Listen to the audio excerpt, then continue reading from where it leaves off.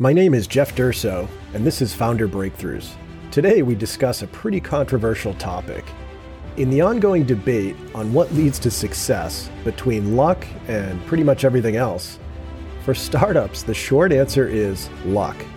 Luck wins the day. Now, on the surface, this might seem like bad news. No matter what you do, no matter how hard you work, no matter how much you prepare, no matter how great your attitude is, at the end of the day, it still ends up being mostly about luck. But there's a silver lining to this. Once you understand and accept that luck drives pretty much everything in the startup world, you can turn the tables and turn luck into a superpower. That's what we're going to be talking about today.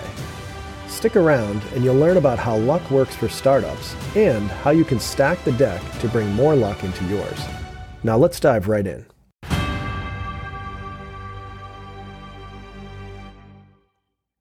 Now, before we talk about startups and how luck relates there, let's talk a little bit about VCs or venture capitalists to get a better understanding of it. So, venture capitalists are famous for placing, say, 20 bets on 20 different companies, knowing that most of these, like literally 80% of them, are going to completely fail. So that means that when they write a check to those companies, they expect to get $0 back from those companies. Now, beyond that, they probably expect another, call it 10 to 15% of these companies to maybe eke out a small win or make a little bit of money, but nothing to pop champagne over. So think about that. Out of 20 bets, they probably expect 19 of them to either completely fail or go nowhere really exciting. But in that portfolio, they're hoping that 5% or 1 in 20 bets gets lucky or gets really lucky. Now, on the surface, this sounds a little bit crazy, but that's only because of how we're wired to think about risk. So as humans, we think linearly. So when I said 20 bets before, what you pictured in your mind was 20 coin tosses, and you thought about win or lose as the outcome of each of those coin tosses. Now that would be symmetrical risk, where it feels like the upside and the downside are roughly equivalent. And in the VC example I just gave, that would be an absolute disaster. Imagine if you flipped 20 coins where you got a win or a loss, depending on heads or tails, and you were maybe getting one win out of those 20. That would be absolutely ridiculous. But VCs aren't idiots. In fact, they're often some of the smartest people in the world. And the other thing is they're not lazy either. So it's not like they didn't have more time or more resources to look into these companies to figure out those companies that fail. It's not like they could have spent more time to have a better outcome. So for every one of these investments that they make, they've listened to a ton of pitches, and they often brag about this, right? So they listen to maybe 1,000 pitches and they narrow that down to 100, and then they narrow it down to 10, and maybe they make a few bets. So when you think about that, that's a lot of work to get to these diamonds in the rough, the diamonds in the rough that then turn into, mostly roadkill, as we said before. So within each of those pitches, they're going to do real deep due diligence to make sure they're placing a good bet. And then even then, like I said before, they're only expecting 1 to 2 out of 20 of these to become hits. So what's going on here? Well, the key is to understand that each of those bets has asymmetrical risk. So in other words, if a VC puts $500,000 into a startup, the most that VC can lose on that bet is $500,000. But the upside goes way beyond $500,000, right? So again, as humans, we tend to be stuck in this linear thinking. So when I say way more, even then, you're wired to think, well, way more. So maybe they get twice that. Maybe they get $1 million. Maybe they get 3 times that, $1.5 million, or maybe even 5 times return, right? $2.5 million, which would be great. But again, nature doesn't work linearly. Nature works on something called a power distribution, which means winning isn't slightly better than losing. It can be orders of magnitude better. So as an extreme example, let's look at Peter Thiel, who famously became the first investor in Facebook with a $500,000 check. Now, his return on that check wasn't 2x or 5x or 10x or even 100x. It was around 1,000 times. So think about that. His $500,000 check turned into about $500 million. And the reason it only turned into $500 million is because he sold out too early. I think he cashed in most of his shares right before the company went public. If he had just kept his shares, he could have made a 5,000 times return or more. But, obviously, let's not be greedy. 1,000 times return is pretty good. And, even so, the lesson here is clear. So VCs make their money knowing that one grand slam out of 20 bets, way more than makes up for all of those other losses, and delivers a huge overall return on their portfolio.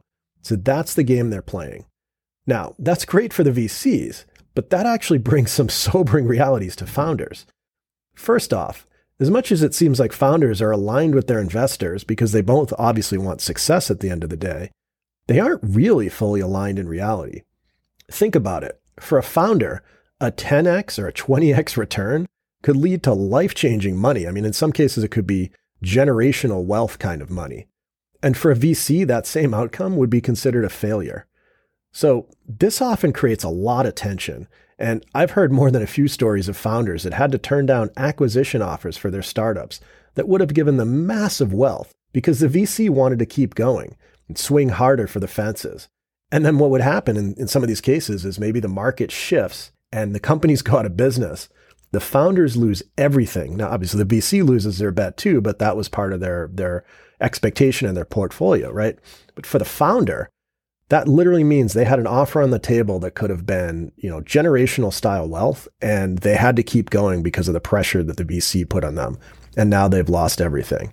So obviously, it doesn't give any consolation to a startup founder to know that the VCs are going to make it up on their other portfolio bets, right? If you're in one of those 19 boats that sinks, that doesn't do you any good to know that the 20th one succeeded wildly. So the question is, though, how can startup founders use these same principles of luck to benefit their own growth? And the good news is, not only can startup founders leverage the same asymmetrical property of risk to their advantage, in reality, it's literally the most important function of a startup founder to do this. It's literally our job. And when you stop focusing on making everything perfect, and you focus instead on placing as many bets as you can maximize your luck and improve your odds of success.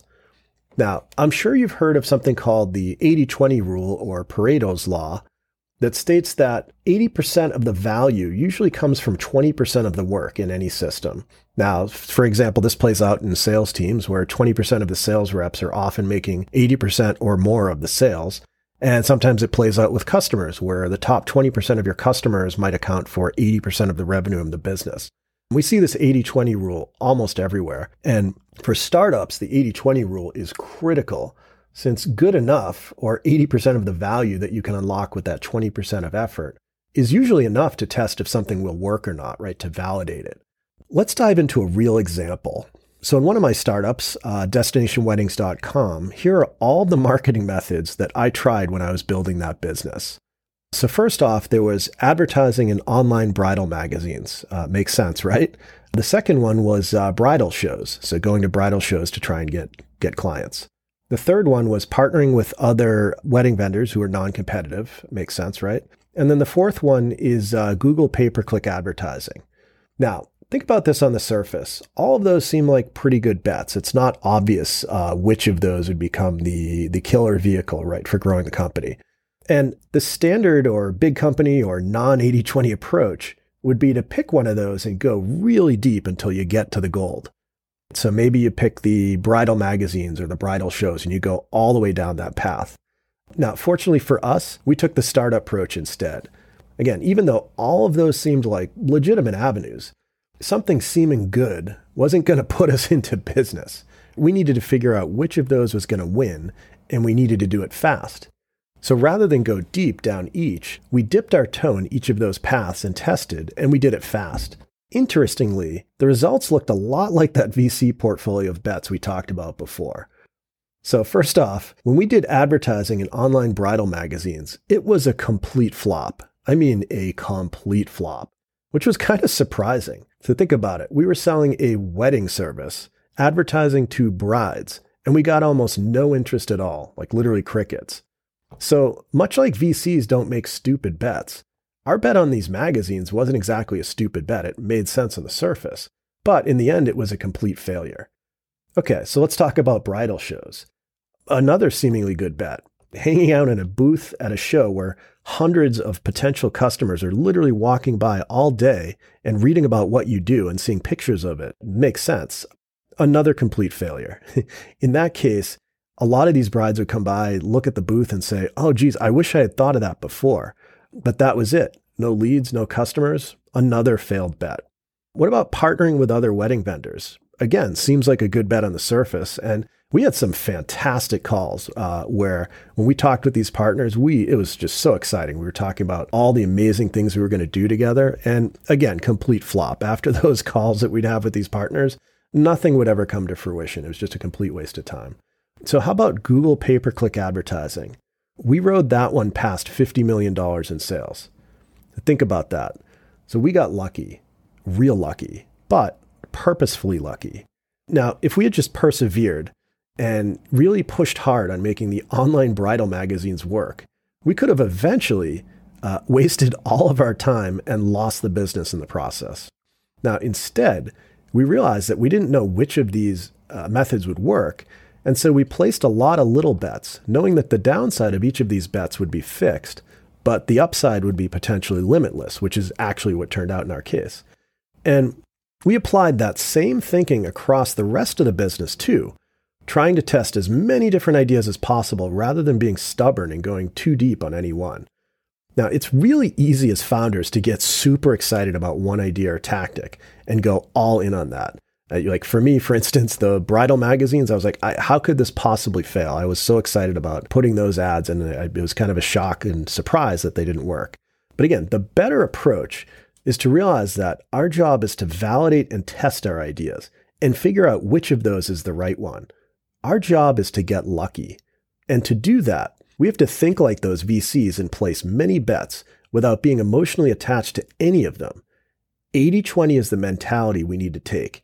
If we do that right, we can effectively hack luck and bring lots more of it into our startup.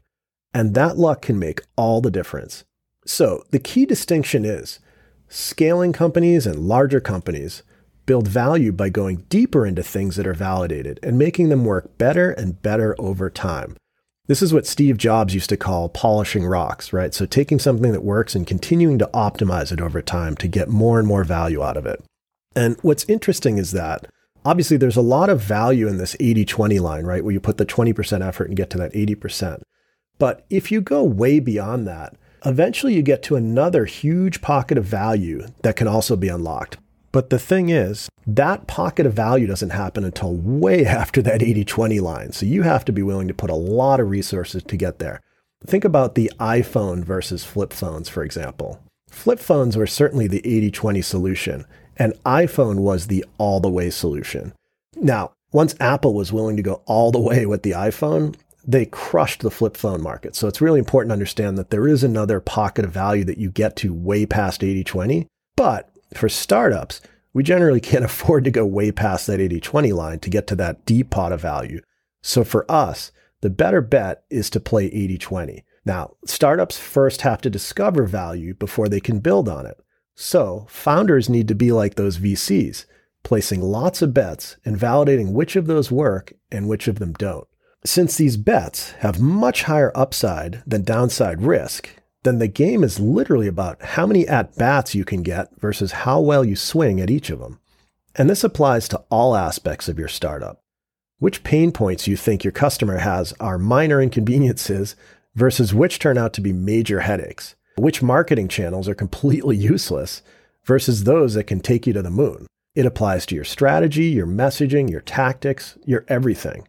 And once you realize this, you can stop aiming for perfection and instead set yourself up to get lucky in all of these areas. All right, well, thanks for tuning in today. I hope you find that everything being about luck is not really bad news. It's actually quite liberating as long as you know how to flip the script on it, which is what we talked about today. Once you accept this, like the VCs have, you can focus your startup efforts on setting yourself up to maximize luck in every part of your business. Now, remember to spread the word and join us again for next week's episode, where I'm going to be interviewing a founder who has mastered the principles we talked about today to build an extremely successful, fast-growing startup. I'll see you next time.